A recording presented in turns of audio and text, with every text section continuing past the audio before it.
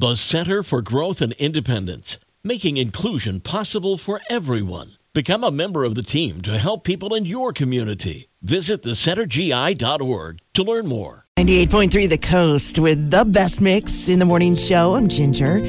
I have your happy headline this morning from United Federal Credit Union. We get you. And I love to find stories that come out of our great state of Michigan. And this one does. It's about a woman in Novi named Jordan O'Neill. She was separated from her biological father, Brian, 25 years ago when Jordan was just little. Her mother wasn't able to take care of her, so she was raised by her grandmother.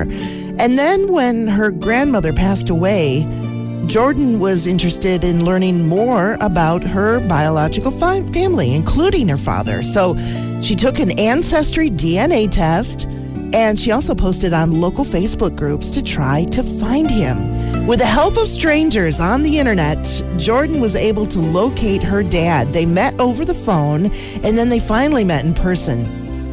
And after they saw each other face to face, they both knew immediately that they were related. That is so cool. They now talk on the phone every day. Brian says he is determined to make up for lost time and spend as much time with Jordan as he can. And Jordan says it's just surreal to be able to pick up the phone after 25 years and say, "Hi, Dad." And she's grateful for the help she received from those strangers on the internet to help find her real father. That's your happy headline. It's from United Federal Credit Union. We get you.